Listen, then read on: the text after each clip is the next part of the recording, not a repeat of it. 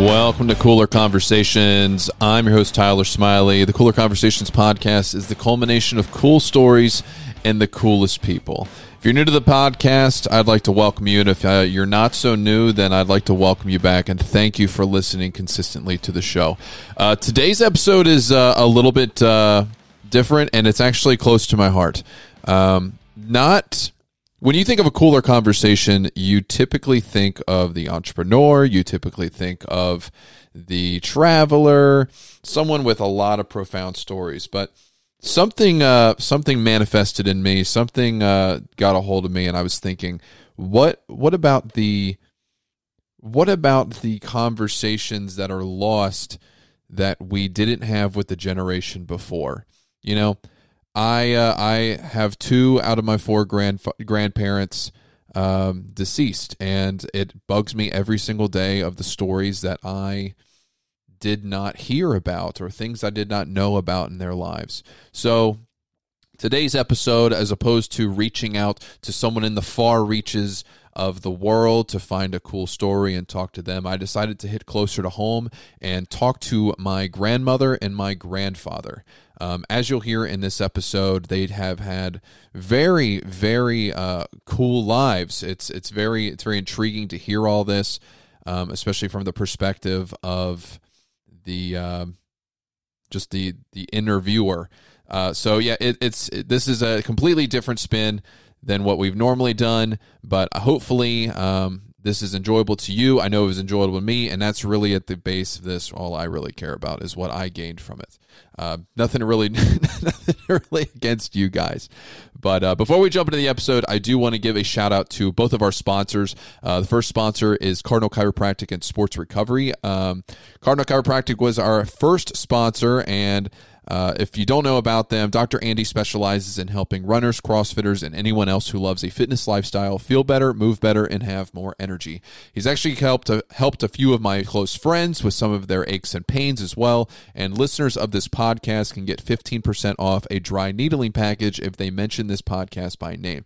So if you want to feel your best, check him out on Instagram at Cardinal Chiro Sports, on Facebook, or his website, cardinalchirosports.com. Again, that is a 15% off a dry needling package when you mention this podcast by name.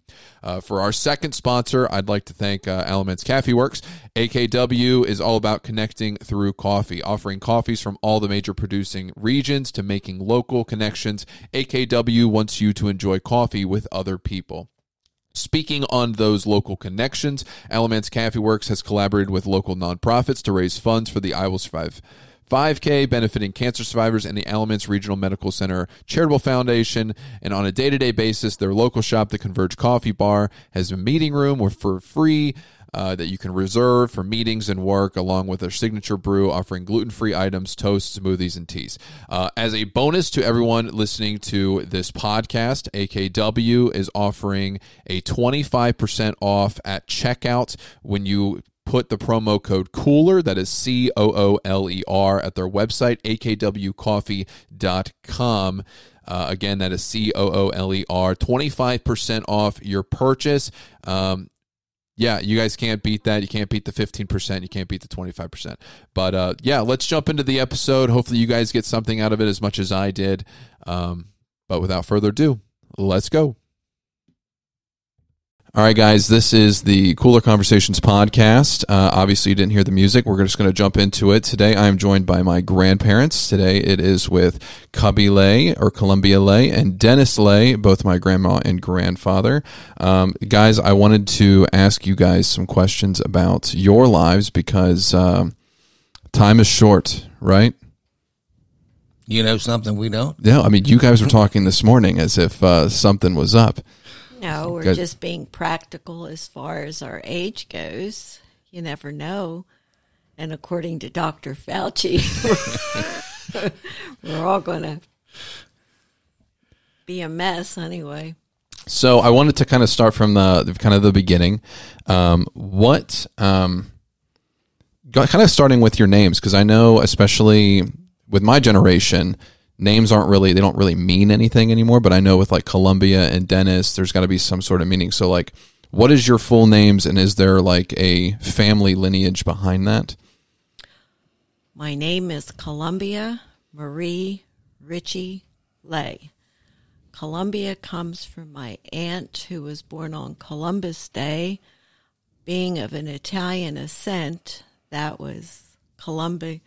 My uncle was Christopher, and they were both born on Columbus Day. So my grandparents named them after Christopher Columbus, and my father, when it was his turn to choose a name for the second child, which I was, he wanted Columbia. So I was named after my aunt who was born on Columbus Day. So basically I'm named after Christopher Columbus. So I guess that's... Have you found that you have an adventurous life now because of that?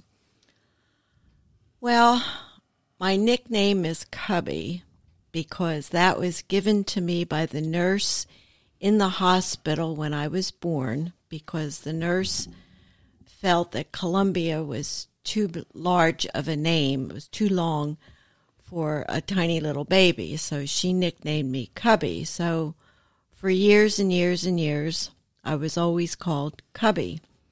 And then I went by Columbia when Dennis ran for office because that was more of a proper name rather than Cubby. So then from there, I used Columbia, I guess, after I was 40 years old.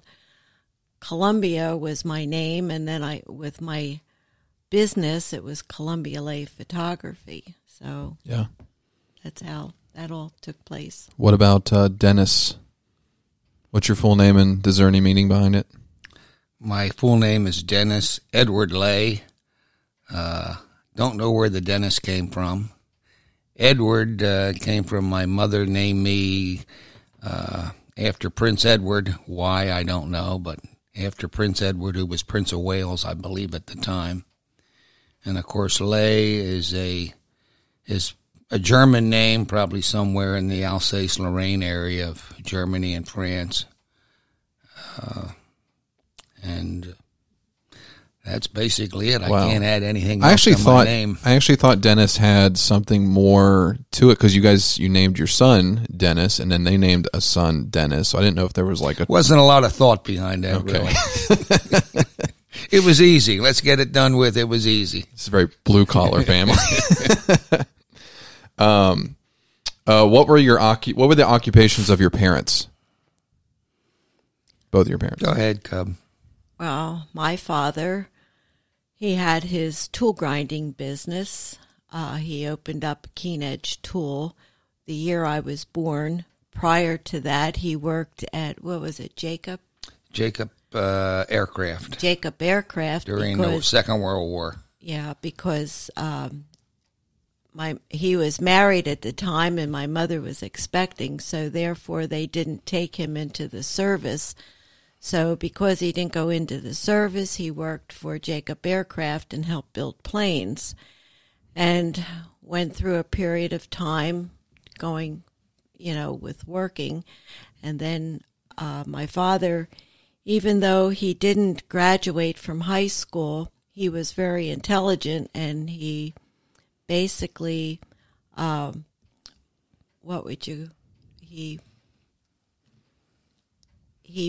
he was an inventor. So because he worked at Jacob Aircraft, he knew about the plane, so he invented what they called a deburring tool to help during that time. It had something to do with deburring tools would help would take, if you were drilling through a thin piece of aluminum, the deburring tool he made would actually deburr the top of the aluminum as it goes in, as the drill enters the hole, and then as it comes through and goes back out, it would deburr the bottom.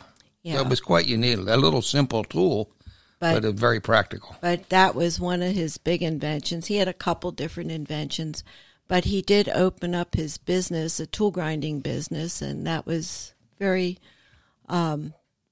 financially profitable for him over the years. So that was my dad, yeah. And what about Mom? My mom was a stay-at-home mom, and she helped my father with the business. She was the bookkeeper. Okay. What about the lay side? My father was he was a musician, even from a young child. I don't know how old he was when he started taking violin lessons, but he became a very accomplished musician in his own right. Like that was his job? Well, yes. His job, he played for a big band back in the, about the time the Depression started, somewhere around 30 and 31. Well, he graduated from high school in 31 at the age of 16. And then he went on the road playing with a big band, which traveled, not only around Pennsylvania, but up and down the East Coast. And bear in mind, that was when you didn't have interstates or anything like that. You just had 2-lane back roads. Yeah. But, no, he played in the band, and by that time he was playing clarinet, saxophone, and possibly a flute. And then after the band, the band didn't break up, but him and my mother actually got married. And my mother sort of laid the law down. She said, it's fine that you play in the band, and you love doing that. But she said, we're going to have a family and you're going to have to get a full-time job. So as much as my father loved his music, he got a full-time job at Doler Jarvis in Pottstown. He was a draftsman, a dye designer, actually, is a better term. And he worked there for just all but 6 months shy of 40 years. But during that time, he did maintain his musical occupation. He started his own small band and was very popular around the Pottstown area in southeast Pennsylvania. And he also taught music. So he was always involved in music. Mm-hmm. And anybody who knew him knew that he was a perfectionist in music. Yeah. When he retired. Yeah, when he retired from Dolers, he still kept his band, and he was playing in the band up until the day he was 87 and had a stroke. Yeah. During playing in the band. So wow. What I find interesting is that we have very talented patriarch in both sides of the family. Is there anything that Nana and Mom did as like a talent or as like a side hustle that, because it seems like in all the family stories that pop up and Ernest did was phenomenal. So was there anything that their wives did that was prominent? Well, my mother was, she was a stay-at-home housewife. Yeah, but your mother was a fantastic seamstress. Yeah, she'd make all her own clothes, even made some of my dress clothes when I was a teenager. Wow. So she was very accomplished in that way. Well, as far as my mom, she was my dad's bookkeeper. So, I mean, even though she was always there, when we went to school, she would go down to do business down in Limerick because we lived in Pottstown at the time, and she'd always be home before we got home. So, I mean, she was always there. So, it's like unsung heroes, yeah. Almost. Well, I think you have to remember too, we're talking about back in the early, mid, and even late 50s when a housewife back then had a lot more responsibilities. I don't want to say a lot more responsibilities, basically the same responsibilities, but they didn't have the technology that women have today to help them do their jobs. Yeah. As far as clothes washers, clothes dryers, dishwashers, vacuums and vacuum cleaners. I mean, it was a much more difficult job to be a stay-at-home mom. They had a lot of work, not much time to sit around and do what they didn't have clothes dryers. My mom hung her clothes out. Nana always hung her clothes out, so. And where we lived, there was just a lot of work we lived in Limerick at first, and then in my, I guess, 58, we moved to Pottstown. So then,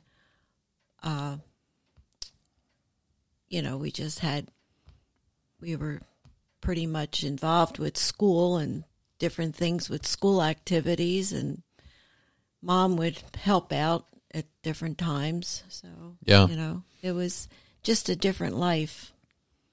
Do you guys have anything in your childhood that you guys find like very like vivid, like you guys remember very vividly, a whole bunch of stuff? Do you guys have anything in your childhood that you just remember outright doing? Oh, yeah.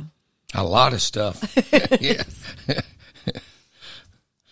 Like, what do you remember? Like, what do you remember about your childhood? Like, this would be, like, let's say if you guys were, because you guys are, 75 now? Is that correct? You're 74. I'll be 75 this year, yeah. So that would be, if you guys were, 10, that would be what year? I'm not good at math. 1956.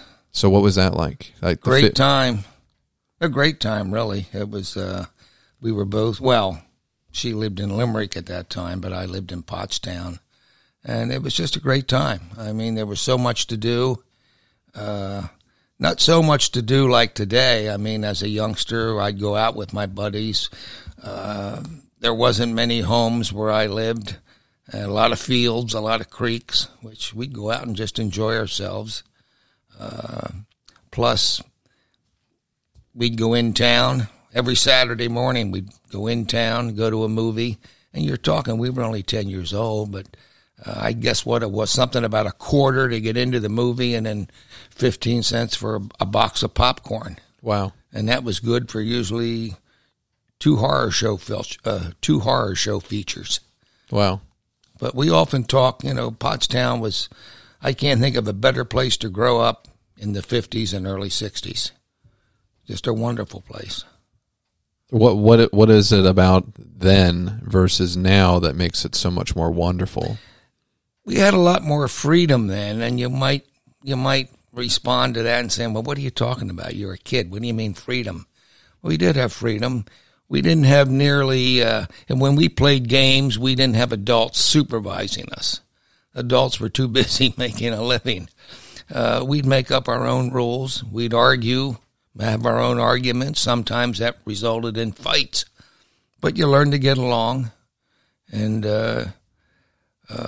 it was, I don't know, it was just an easier time, of course, and most people in the neighborhood and even in the broader sense knew everybody's kid. Mm-hmm. So if you were doing something wrong and some neighbors saw you, your dad would tell you about it at night when you got home. So it doesn't seem like it's very easy to get away with anything back then. Well, when you say it wasn't easy, it was much easier. When I was living in Limerick, I was like a tomboy, so I used to climb the trees and play with my neighbors. When I come home from school, I'd go out. My dad built swings for me, and I used to go out and sing and swing. I had my dog, and I used to play with my Queenie, and we lived close to Lakeside Inn, and so in the wintertime, we'd ice skate.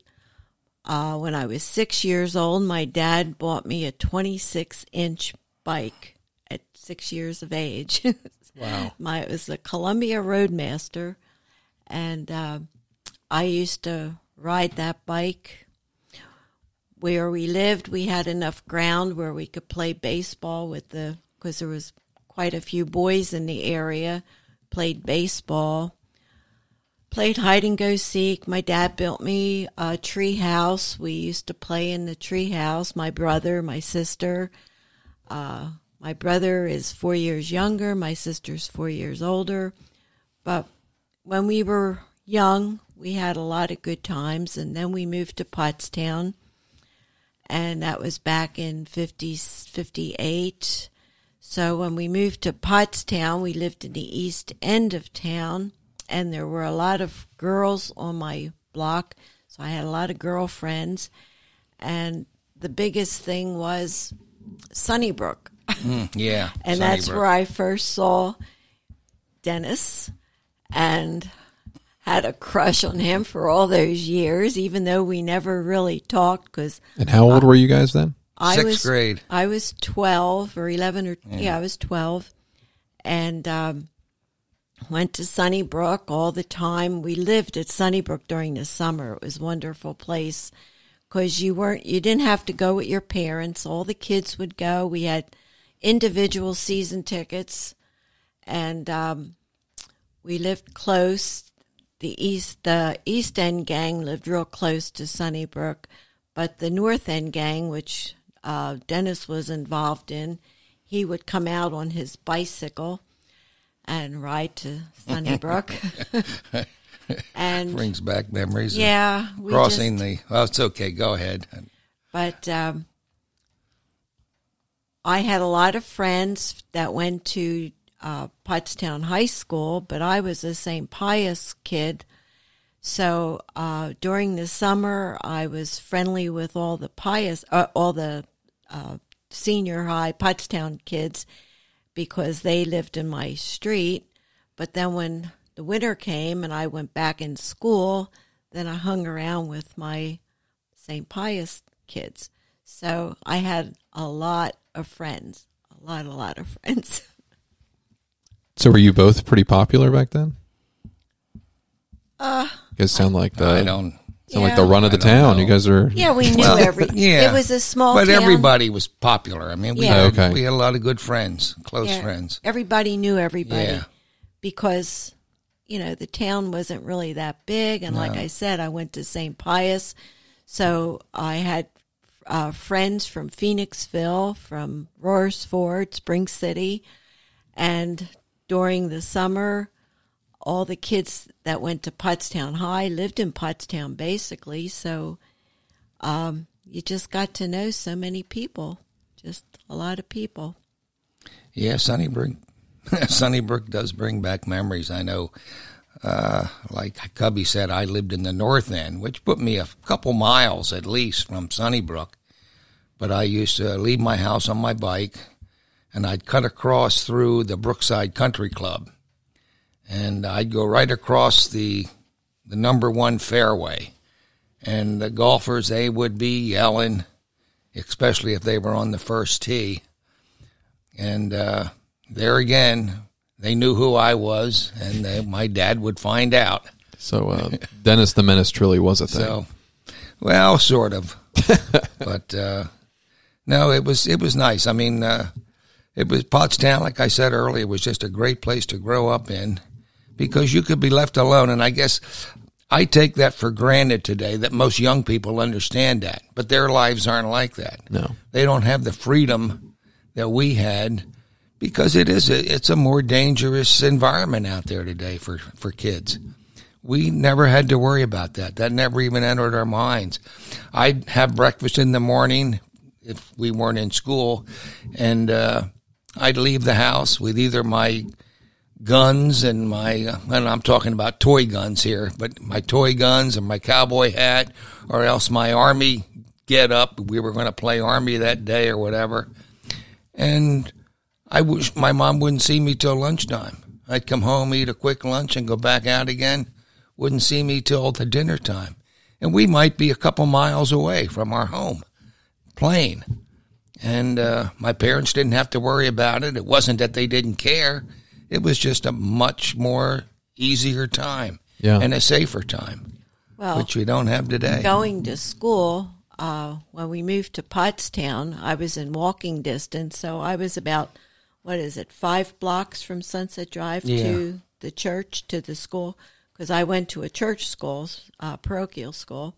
So I'd walk to school every day, walk home every day. And when I was in high school, I'd walk, that was a mile. So I used to walk to Pius every day by myself. On rainy days, my mother would either drive us or the neighbor would take us up because, we had different friends on the neighborhood that they would do that for us. But, and we walked to Sunnybrook. What was Sunnybrook? A half a mile? A mile and a half? To your house? Yeah. Probably not even a half. No more than a half, that's for sure. But when we went to Sunnybrook during the summer, we would be down there all day, come home for dinner, and turn around, go back, and Mr. Hartenstein kept it open till 11 o'clock at night. We had dances, we had movies. Yeah. It was really just fun, and parents didn't worry about you. You didn't have to, because we had friends that we'd walk down with. I mean, it was like, it was just different. Yeah, well, to illustrate, too, the environment back then, in Philadelphia, and Pottstown is only 40 miles west of Philadelphia, and we always watched the Philadelphia news. There was only 3 stations at that time. But on the news, you would never hear of a murder in Philadelphia. I mean, if there was a murder in Philadelphia, you were shocked. Yeah. And there was never one out here where we live. I think the murder, when I was growing up, the only murder that people ever talked about was the murder that happened in 1938. Some fella by the name of Green. So Wow. that's the way life was then. It was different. People were more responsible for their own actions. Yeah. Kind of moving along in your lives, what did you guys want to do when you grew up? Like, I imagine you guys have kind of strayed down a completely different path, or did you guys do what you wanted to do? I'll let you know when I get there. Okay. No, I didn't really have any projections, because when I graduated from high school, I was in the commercial course. So I worked at Girard Investment for a year, and then I went to Pottstown Metal Welding. I was working as a switchboard operator and a clerk. And then I had an opportunity I shouldn't say, when I graduated from school, I went to Ursinus College because I was good with figures. I was in the accounting course. And I didn't finish my semester because I had gotten a job at the investment company, Girard Investment. And then, like I said, when I was working for Pottstown Metal Welding, I was doing the payroll. And then I had the opportunity to work at General Electric, the Missile and Space Division. So I was down there during the 206 and the Voyager project. And that lasted, I was there until I got married. And I had to quit when I was pregnant. So, because at that time they didn't really like women pregnant. Mm-hmm. You know, you had to take a leave of absence. But I quit because when Tina was born, because I wanted to stay at home with the kids. And that's when Dad was working. So you'd pick up from there.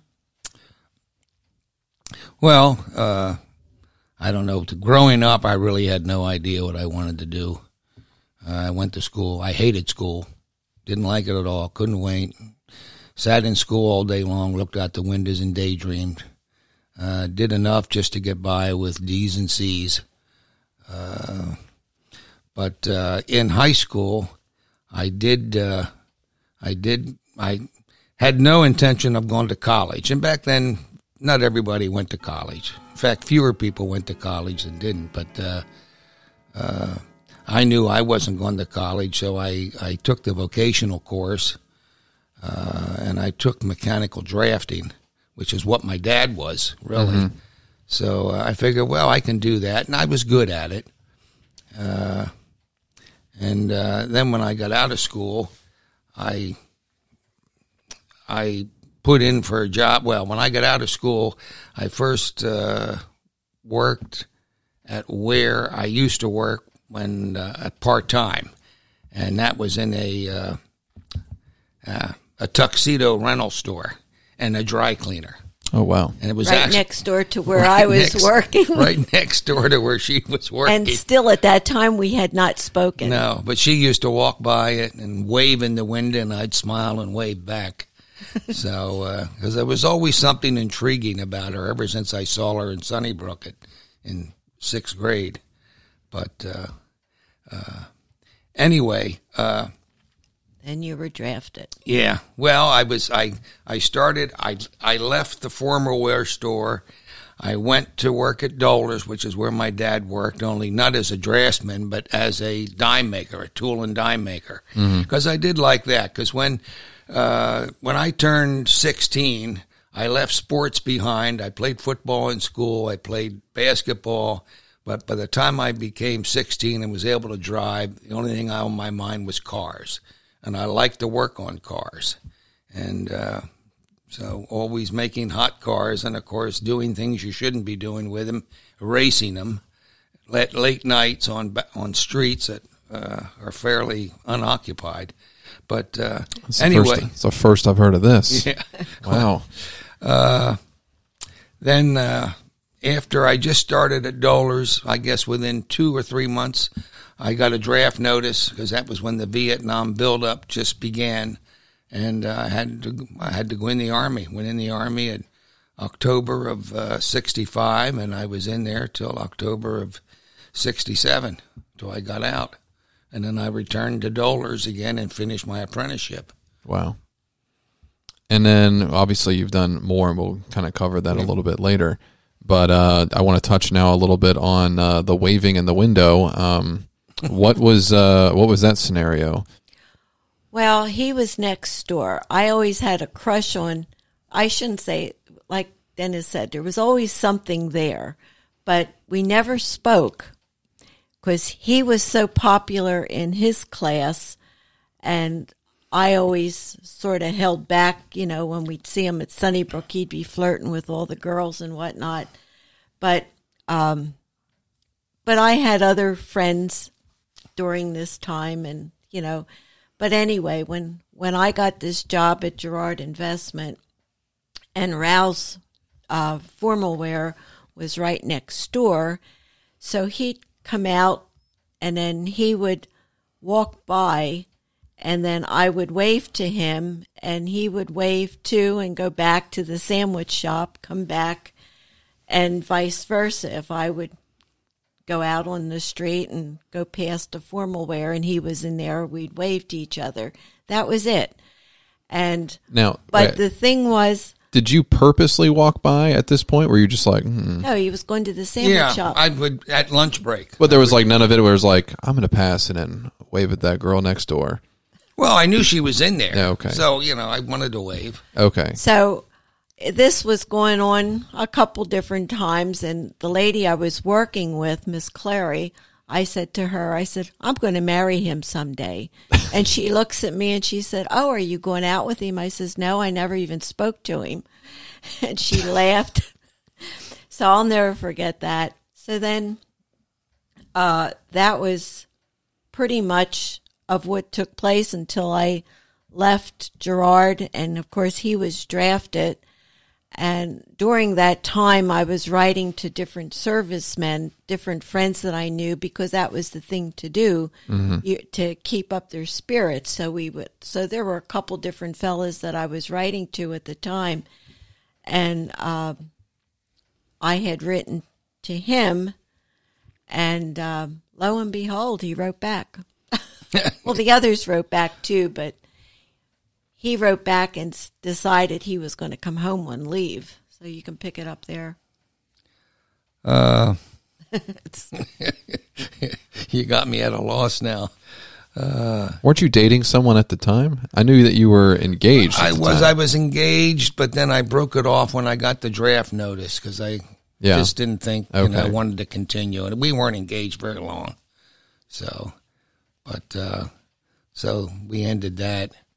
But, when I guess I got out of the military in 67, came home, and, of course, I did come home, I think, twice before I came out. Well, let me back up a little second. Okay. Yeah, two. the reason she wrote me, and this is, fate too, if you want to call it that, or providence, as I would rather say. I made sergeant in the spring of '67, and I wrote home and told my mom that.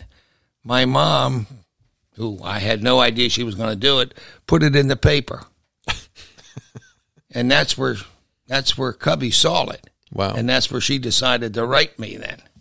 So, and I thought, oh boy, Cubby, so that was the first time, even though we weren't necessarily speaking verbally, but by handwriting, was the first time we ever had contact with each other. But he came home, and the first thing he wanted to do is to go visit his friends, but he wasn't allowed to drive his car. I wasn't allowed. It wasn't insured. It wasn't insured, so his father said that he couldn't drive.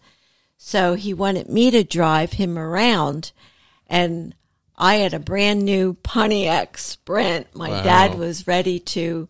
So my dad was very, very upset with this. Well, anyway, I finally won out. So I picked him up. We went driving to his friend's house. And he spent the afternoon going over with his friends, and I'm sitting there like a bump on the log. So towards the end of the evening, when we went back to the house, I said I didn't want anything to do with him. And I was a little into myself then. And I didn't want, I was so upset. I took off, went home, and I thought, that's it. He's a jerk. So the next day, he calls and apologizes, and his father was able to get the insurance on his car. So then he picked me up, and I guess that was the start of it. Things started that was to the move. start of it. He finally, I had to crush his ego, is what I had to do. But anyway, that was the start of it. What was the proposal? Now, I know some of the backstory, and I know a little bit. What was when you proposed, was there any pushback with the families? Is there any? I know Nana can be very particular. No, not with us. Okay. No, although the only thing, I guess, when I bought the ring, when I bought the engagement ring and brought it home and showed it to my parents, of course, my mom was very happy and excited about it. All my dad could think of was how much money I wasted on it. My dad he was a great father, but at times he could be very grumpy and grouchy. Uh-huh. But it was only a tiny little diamond. Yeah. But it was. How did you propose? We went out to dinner. Yeah, we went out to dinner to the Inn of the Four Falls, which is down in Conshohocken. Yeah, which is now a business building. But it was a beautiful restaurant and had waterfalls coming right through it. And it was right before Christmas, I think. Yeah. And I came home and my dad was waiting at the door and he was yelling at me because we were home too late. And I said I was engaged. I said, I don't care, get to bed. My dad didn't like Dennis at first. He called him a hot dog. Yeah, and he was right. And your parents were a little leery about marrying an Italian. But Nana, too, this was Denny's grandmother. She said, it's about time we get some fresh blood in this family. Wow. So, anyway, but no, we were good. But being that we were Italian and Catholic and they were Lutheran, that was a little hairy at first, but yeah, because I know Christianity, religion, especially up here in the North, is a little bit different. Was it like, did you have to like go to Lutheran, or did you go to, like, how did that work? Well, when we got married in the Catholic Church, and I still think that this priest was my angel from the Lord, because at the time, all the other Catholic churches, they would require that you would have to go to class and you had to make a promise to raise the children a certain way and to go to different classes and whatnot. But it just so happened that the priest that took over at St. Peter's, Father Augustine, he was new, and when he sat down with us and went through just different conversations, he didn't expect, he didn't ask us to go to premarital classes. No. He never pushed the Catholic faith. He said, time will, as time goes on, you'll make your proper decision. So You're not Catholic anymore, so there's your proper decision. So, but we did, when the children were born, we did send them to catechism class. Denny and Tina both received their first communion in the Catholic Church, but that was at that point. That's when we left the Catholic Church because of the kids, and I guess it was because you were upset with the nuns. They all were baptized in the Catholic Church. They were all baptized in the Catholic Church. But not all confirmed. Robbie wasn't confirmed. No, Robbie was confirmed in the Lutheran Church, but Denny and Tina were never confirmed. Yeah, that's right. They received their first communion. Yeah. But you were upset during the catechism That's classes right, yeah. that the nuns were putting down the father image and raising up the mother image, and that didn't sit well with him. So yeah, well, I used to pick the kids up after catechism, and I picked them up the one night, and the kids get in the car, and they said something to the tune as, "Dad, you're really not important. According to the nuns, you're really not important in the family. It's just the mother is." Nice. I thought, that didn't sit well. Triggered. So then we left and went to the kids were going to the Lutheran Sunday school. So we had some ups and downs with our beliefs at the time. But I don't know. Because I know you guys even went, kind of going into the beliefs, you guys had that point where you guys were a part of like the throwing away of like rock and roll and... Oh, well, that was later on. Oh, okay, so there's been a lot of ups and downs and the bumps. Yeah, that wasn't until about 1980, 81. Oh, wow. Well, the kids were a little bit older.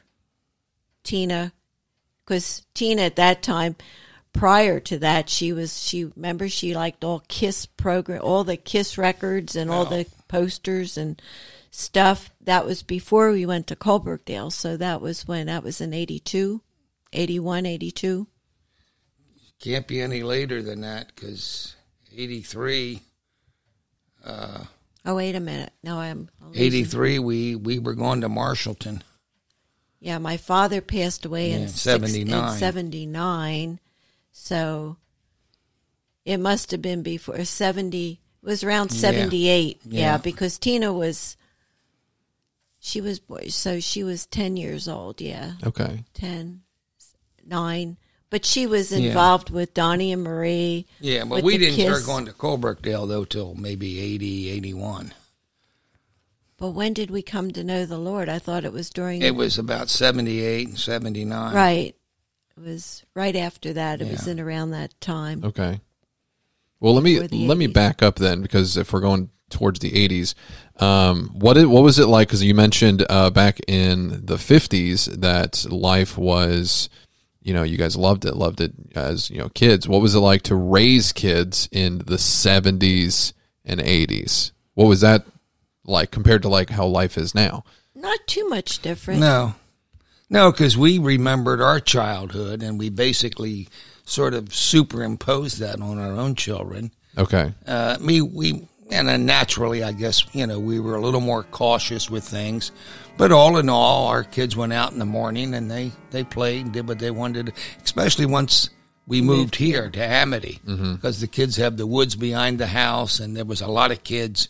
So it was mostly, they were on their own, but usually somebody in the court, a mother or something, always was aware of where the kids were. What I find interesting about especially that time is this is where you guys met a lot of your neighbors and your friends. A lot of my generation, to be fair, we don't talk a lot with, people. And I find it interesting. You guys have stuck and kept in contact with a lot of the people that you guys were neighbors with. So did you guys have like a huge bond with these people around here? Yes. Yeah. Okay. Yeah, because all our kids were mostly the same age, so we had the same. We could, you could relate to each other. Yeah. Well, we better. had block parties. Yeah, we used to close off the court and have block parties, and We'd a have lot of fun. Yeah, a different. And the kids would play together. Yeah. They'd fight and carry on, but they always, the next day, they made up. Yeah. It was always Now something. now we had the swimming pool here too, up at Amity, Yeah. and of course we used to take the kids up there. But as they got a little bit older, they'd ride their own bikes up Oh, to wow. the pool. So that was we could associate with that too. Yeah. It's not too far from where you were Yeah, today. Yeah. Okay. Yeah. So it just seems like it was just kind of like it's completely different than to what it is now. 'Cause it's almost like we have the digital age, and you stick on your digital phone and everything. Yeah, the kids played. Yeah. Yeah. They weren't in front of the television No. all day. Like, they were out playing. They had board games. They'd play kickball. They'd play football. They'd play hockey, tennis, whatever, because the tennis courts are close by. So, but they were always out. Yeah. And Remember we the had time they built the tree house down right, there? they had the tree house. About 60 foot in the air. And we had Fluffy. Fluffy was a big part of the family. That was in the 70s? Well, when did we get Fluffy? It had to be in the 7th. Yeah, well, Fluffy had convulsions when you were here as a She newborn. was 16. She was 16 then. I didn't kill the So- dog, so. So, let's see. He was born in 92. You were born in 92. Yeah. So, 16 from 92 is what? I don't know. I went to public school. 70. Is that 76, 77? 82 minus, that'd be 76. Yeah. Yeah. So, Yeah, because Robbie would have been 2 years old when we got Fluffy. yeah. Yeah. Yeah. Wow. Yeah. One question I was going to ask, especially with those memories of kids, did you guys have any profound memories of the kids? Like I've heard about the terrible Christmas, and I've heard about youth having kids fly out of the car and they just run off. Like, do you have any prominent memories of each kid? Well, the one with Robbie, I'll never forget that Christmas. Robbie was 4 years old. He was going to St. Gabriel's preschool at the time. So he was just always he was so sweet. Robbie was just a sweet kid. But anyway, it was Christmas Day. Everybody comes down. They're ready to open the gifts. Robbie comes down and he says, "We can't open the gifts until we thank Jesus." And we prayed, and then they opened the gifts. Yeah. I'll never forget Yeah. that. It That was right here. right here. Right Yeah, there. Right there. But How old was he? 4. 4 years old. It's a very pure-hearted child Yes. thing to say. Yeah, because he was going to preschool at St. Gabriel's. As far as Denny, anything I can remember about Denny is always negative. And same with Tina. Tina, And they were always fighting, right? they were always Yeah. fighting. Very competitive. When we were in Pottstown, when Tina was just 3 years old, I guess it was 3 years old, and they were 17 months apart, yeah. So Denny was still in the crib, and so she decided she was going to take care of Denny, so she went and got the powder And the Desinex and the cream. Desinex cream, and somehow it wound up all over the floor in a wooden floor, so she was good for that. And she didn't like her brother. She didn't like him from the time she was 17 months old. When we came home, she stood at the staircase with a scowl on her face, like get rid of that kid. You know, She was angry. She was so angry. So this is 17 months old. So they fought all the time. The other thing, let's see, the big thing was when Denny fell down this. He was what, 7 months old? 9, yeah. I thought, but well, He wasn't crawl. He had not crawled yet, and so I was out back with Tina because we lived in a townhouse. So the townhouse had different levels. Well, I was down in the basement level, so Dad was taking care of. I was out front with the concrete contractor. Yeah, the guy had come to the door, so he went out. Denny was on the floor in the living room, and he had not crawled. He wasn't crawling at the time because he was a slow crawler. And all of a sudden, we heard this scream, and Denny got to the kitchen, went to the door in the kitchen, and flew down the cellar steps, concrete floor. And landed on his head on the concrete. Landed on his head. So we ran in, picked him up, took him to the hospital, or took him to the doctors. He had his a hairline fracture, and Dr. Mann said that had he have been older, the fracture would have opened up and it would have, Oh my! But because he was so little, it didn't open up and it didn't damage his brain. But his head did swell up for 3 days. So for 3 days, I held this child. I wouldn't let him out of my hands. So it was that kind of stuff. What else? But there were memories as far as Tina goes. She was Grandmom's little girl. Yeah. Which one? Nana. Oh. She was Nana's little girl. So Nana would, like to babysit Tina and tell her stories and all this stuff. Well, I guess the one time we were at the shore when Tina couldn't walk the boardwalk. Oh, well, that's a funny thing. Yeah, I'm thinking of a little bit more traumatic time when she was a little bit more than an infant, I guess. And she had, remember that? It was a hot summertime. Oh. And she had that fever. We had to put her in the tub. We had to put her in the tub with ice. She had 103 fever. It was terrible. I felt so bad. We didn't know what to do.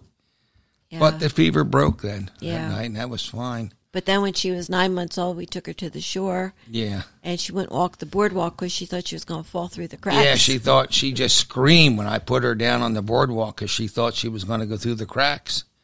And, I don't think she got over that till she was about 16. Still not over it. Yeah. That was... And then there was a time with Robbie. I mean, we're talking about times like with Denny and Tina where, you get gray hairs. Robbie and I were at the pool, and we had our bikes, and we're riding home, and Robbie is coming down Old Airport Road. Before it was paved like it is now, it was just like a rough tar road coming down there. And Robbie wanted to race, and I told him, I said, don't race, it's too bumpy. And I could see it before it happened. I could already see it happen. Didn't he? I saw him, and I was about maybe 20 yards behind him. He was getting so rough, and he actually lost control. The wheel turned. The bike went down. He went off. Luckily, he landed on the bike as the bike slid. Had he not done that, he would have been a lot more scunned up. As it was, he had his arm scunned up, and has some bruises and stuff. But that, I mean, there's certain things that a parent remembers, and it just gives you, the back of the hair on the back of my neck still turns up when I see that. What about the time at the shore with the knife? Oh, geez, yeah. I got the filleting knife out there in the shop. We don't know who to give it to. We went to the shore. It was one of the times. It was back there again in the 1980s, about mid-1980s. Well, Denny was about 13. Yeah. And I had purchased, well, we bought deep sea rods and stuff because Robbie was into fishing at that time, and so was I, and we wanted to do some surf fishing. So one of the things that I bought, why I don't know, is a filleting knife to fillet a fish. Yeah.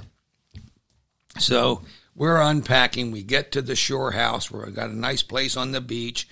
We start unloading stuff, and all of a sudden we're in the kitchen, and I hear a scream. And what Denny had, I guess Denny had a hold of Denny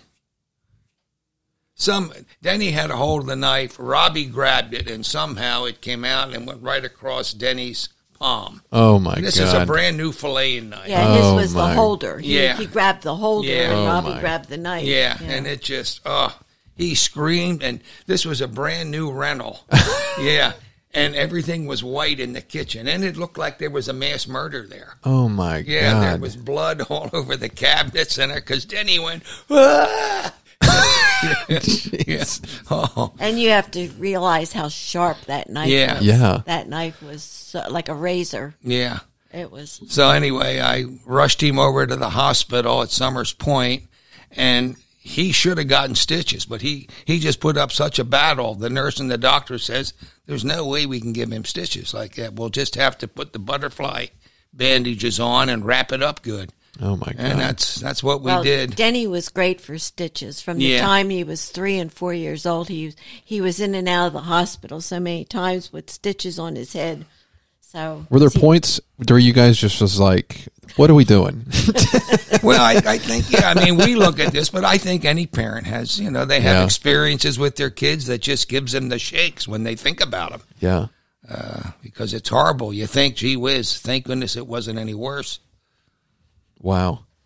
Oh, my. And with Tina, when she was growing up here, she had a lot of, our neighbors were boys. So she would hang out with the boys. Well, then we put the swings out back. And, then when she was younger, she was always on the monkey bars and hanging from the swings and doing, not on the swing itself. She was on the monkey bars and hanging upside down. So, yeah. And then when she got into, I guess, 6th grade or so, then she got a little more prissy. But now I think that must have started something in her because now with lifting weights and all the other stuff that she's doing. But I mean, yeah, she was a real monkey on those monkey bars. Wow. Well, I'm sure you guys could go on and on about your kids. What is there anything in y'all's life that you guys have found that like changed the trajectory of where you're at? I can think of one big one for you, but is there anything that's just like shaped your life specifically?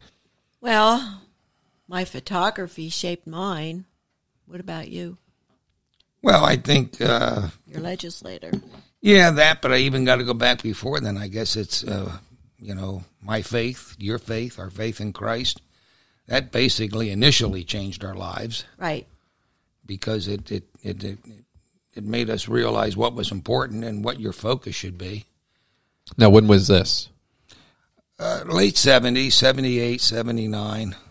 I don't. You guys are just working through things? At the time, I didn't really realize it. I got interested in the Bible. There's a number of us guys at work. For some reason, we all started getting interested in the Bible. Wow. And well, I got into photography in 78. Yeah. So it was like right after that is when I finished The Cellar. I know things started changing in our spiritual. Yeah. Like, did it feel like things were just starting to connect for you? It made sense. Like that was like the pathway you're supposed to go on? Well, I guess the biggest thing is when we ripped the kids out of the public school. When I forget what's their last name? Dennis and the Ferrignos. Yeah, the Dennis Ferrignos or Farinos or whatever. They were going to Exeter Bible, and when our kids were going to the elementary public school, we had some problems in what they were teaching. And when Denny came home and told us that he was going to sue us because he wasn't allowed we weren't allowed to touch him, to hit him or scold him, because he was going No to physical punishment. no yeah. physical punishment. And then Otherwise, he'd call the sheriff. Yeah. and then we have tape of you and his child just at Christmas. No, this is Denny, I know, our I know. son.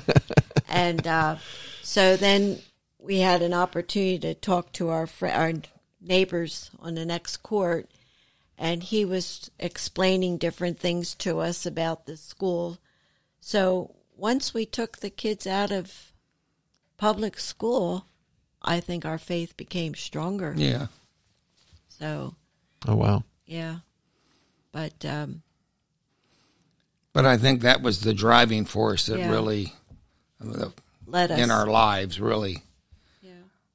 So you don't think that you would have been prominent in photography or prominent in the legislature if you didn't have that? Well, I wouldn't have been in the legislature because No. I was, I basically went in the legislature as a result of Cubby and I were very involved in the pro-life movement.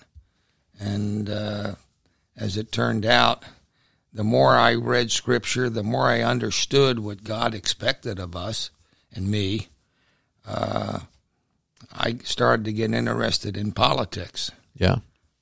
Because of the abortion issue and other moral issues, and the fact that I began to realize that, all law is somebody's idea of morality, and so it's not that government shouldn't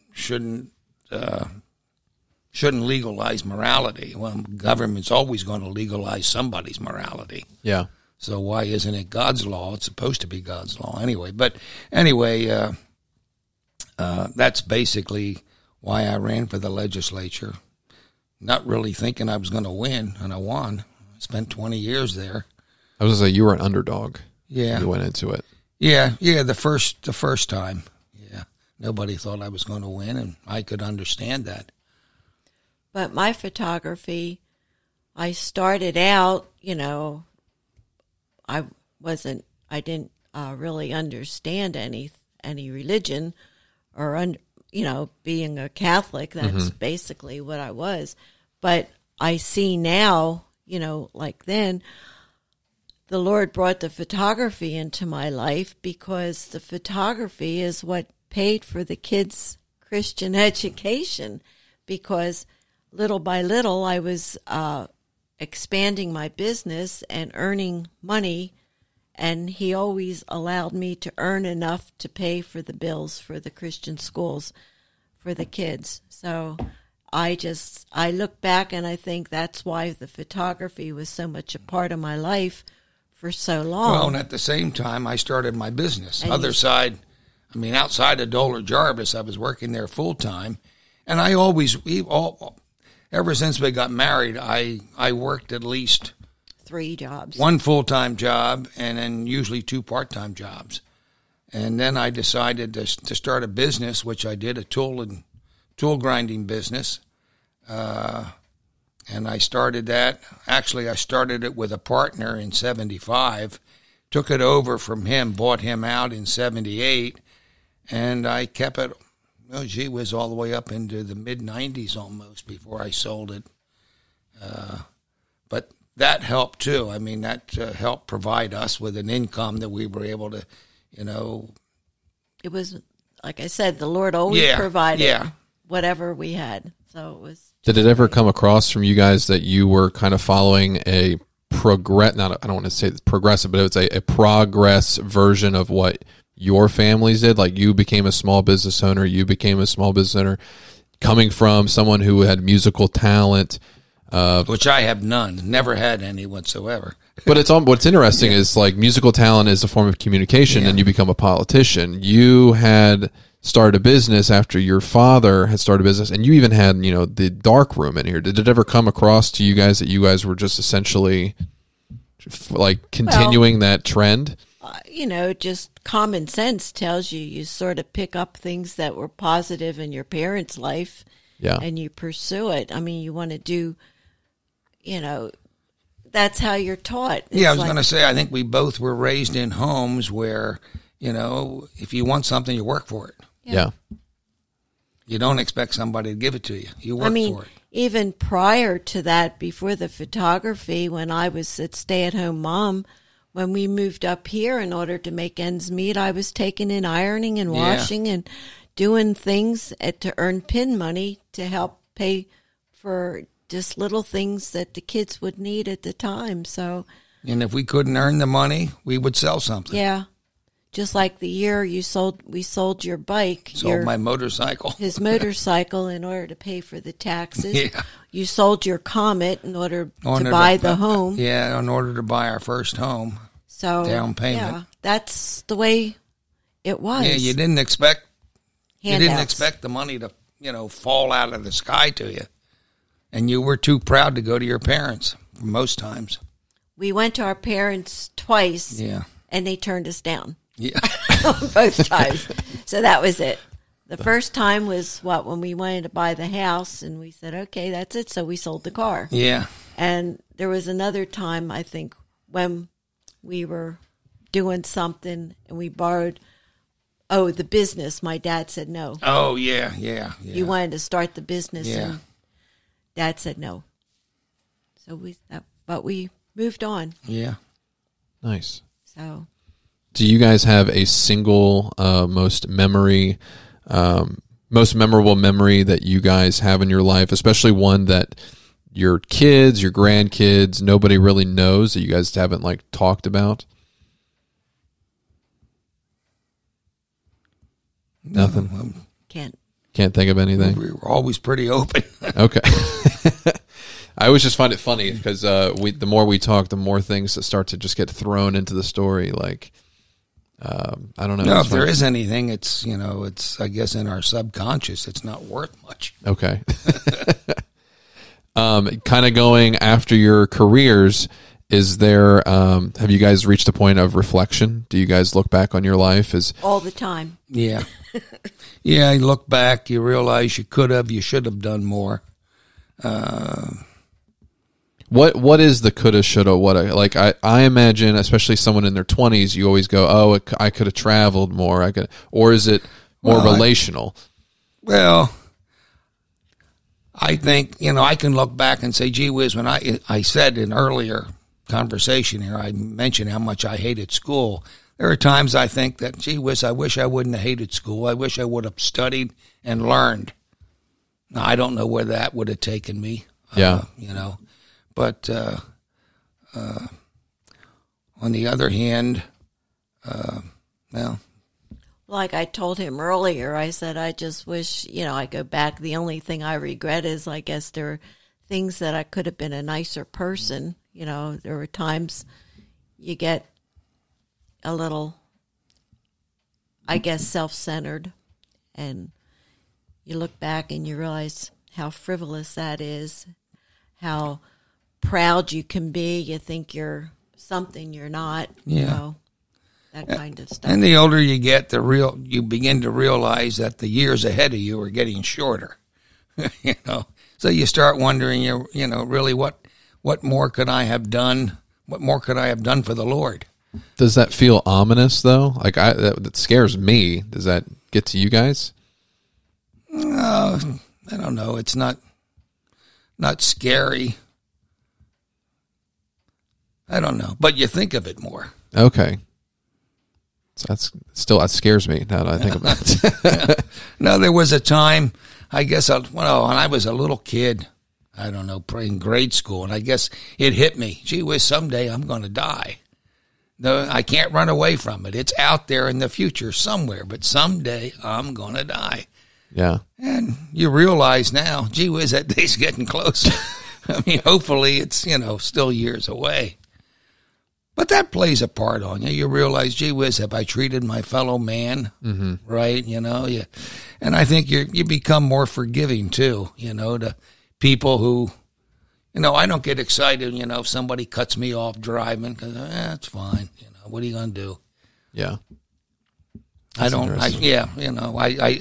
have, and there was a time when I used to have a lot more road rage in me. Now I don't. You don't take things so seriously. No. What's the use? Yeah. Don't let the little things get to you. Yeah. You're staying pretty quiet on this. Well, it's really, I'm thinking about, I guess, the only thing I sort of, not so much regret for myself, but, for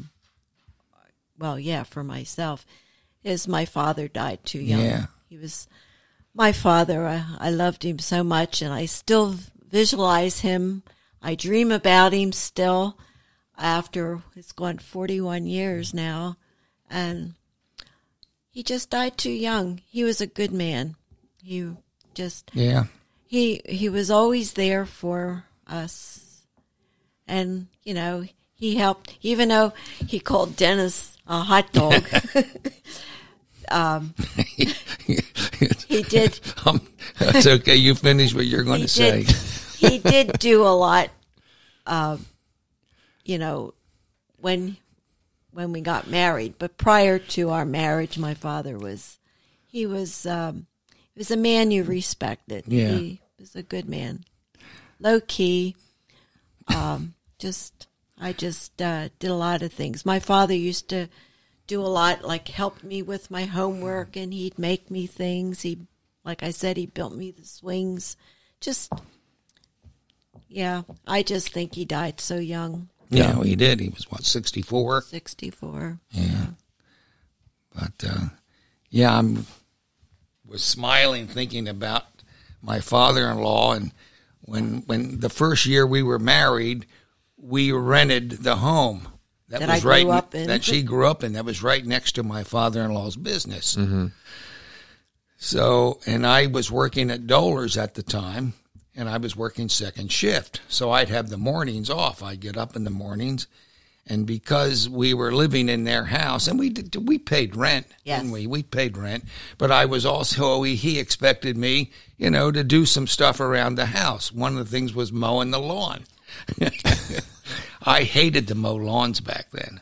Yeah. I wouldn't mow my parents' lawn. He was only 22 years old. And I just hated the idea of mowing a lawn. And he had this old mower. It's called a snapping turtle, and it's a rotary mower. Mm-hmm. But the protection on the front of the mower to, protect your hands or anything else from the blades hitting, that was broke off. Oh my gosh. So it was just in the front of the mower, the exposed blades going around. And I was always in a hurry to mow.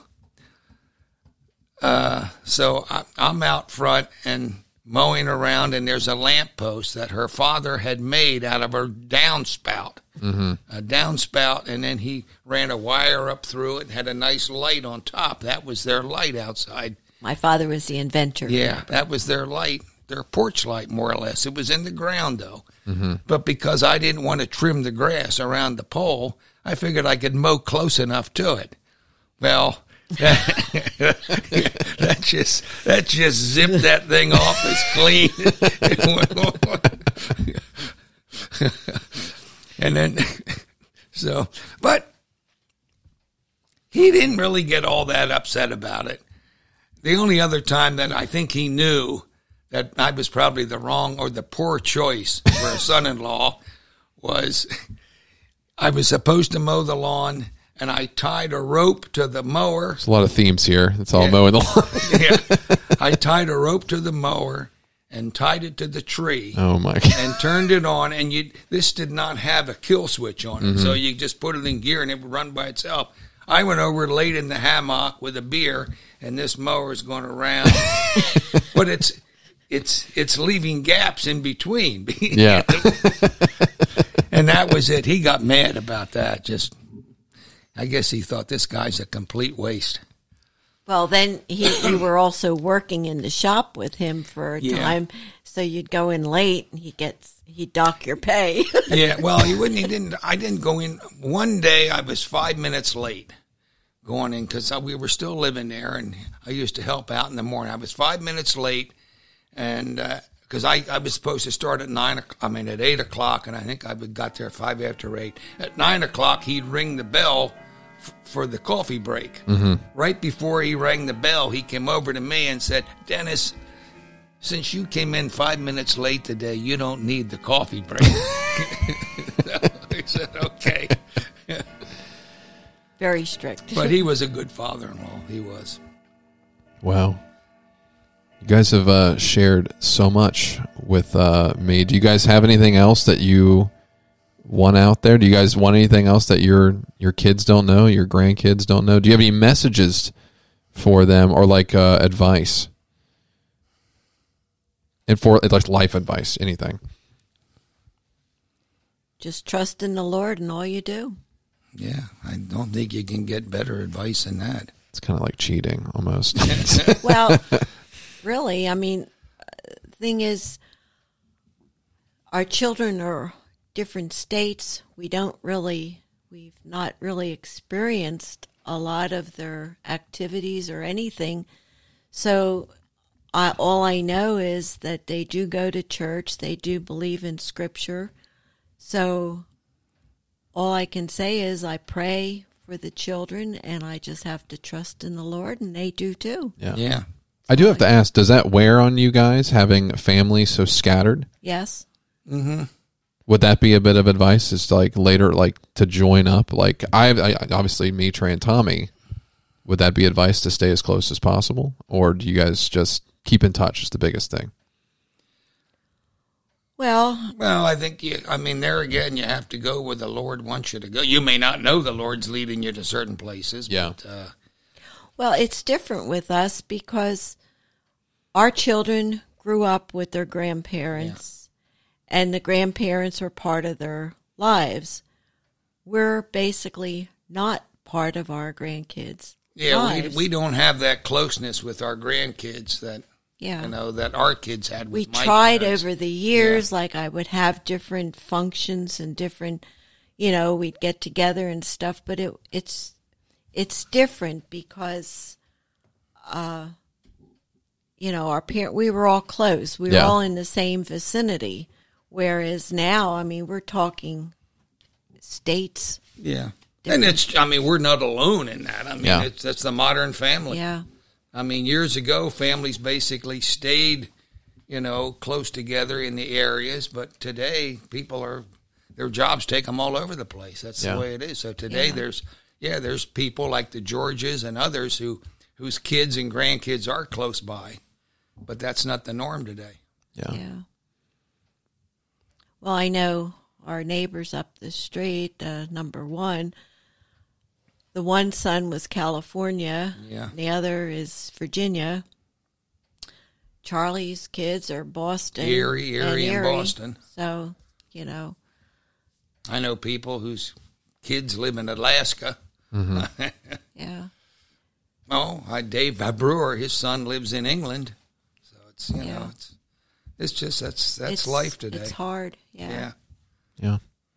Well, I'm not going to keep you guys too long. I know it's 7 o'clock. We've been going for about an hour and 15 minutes.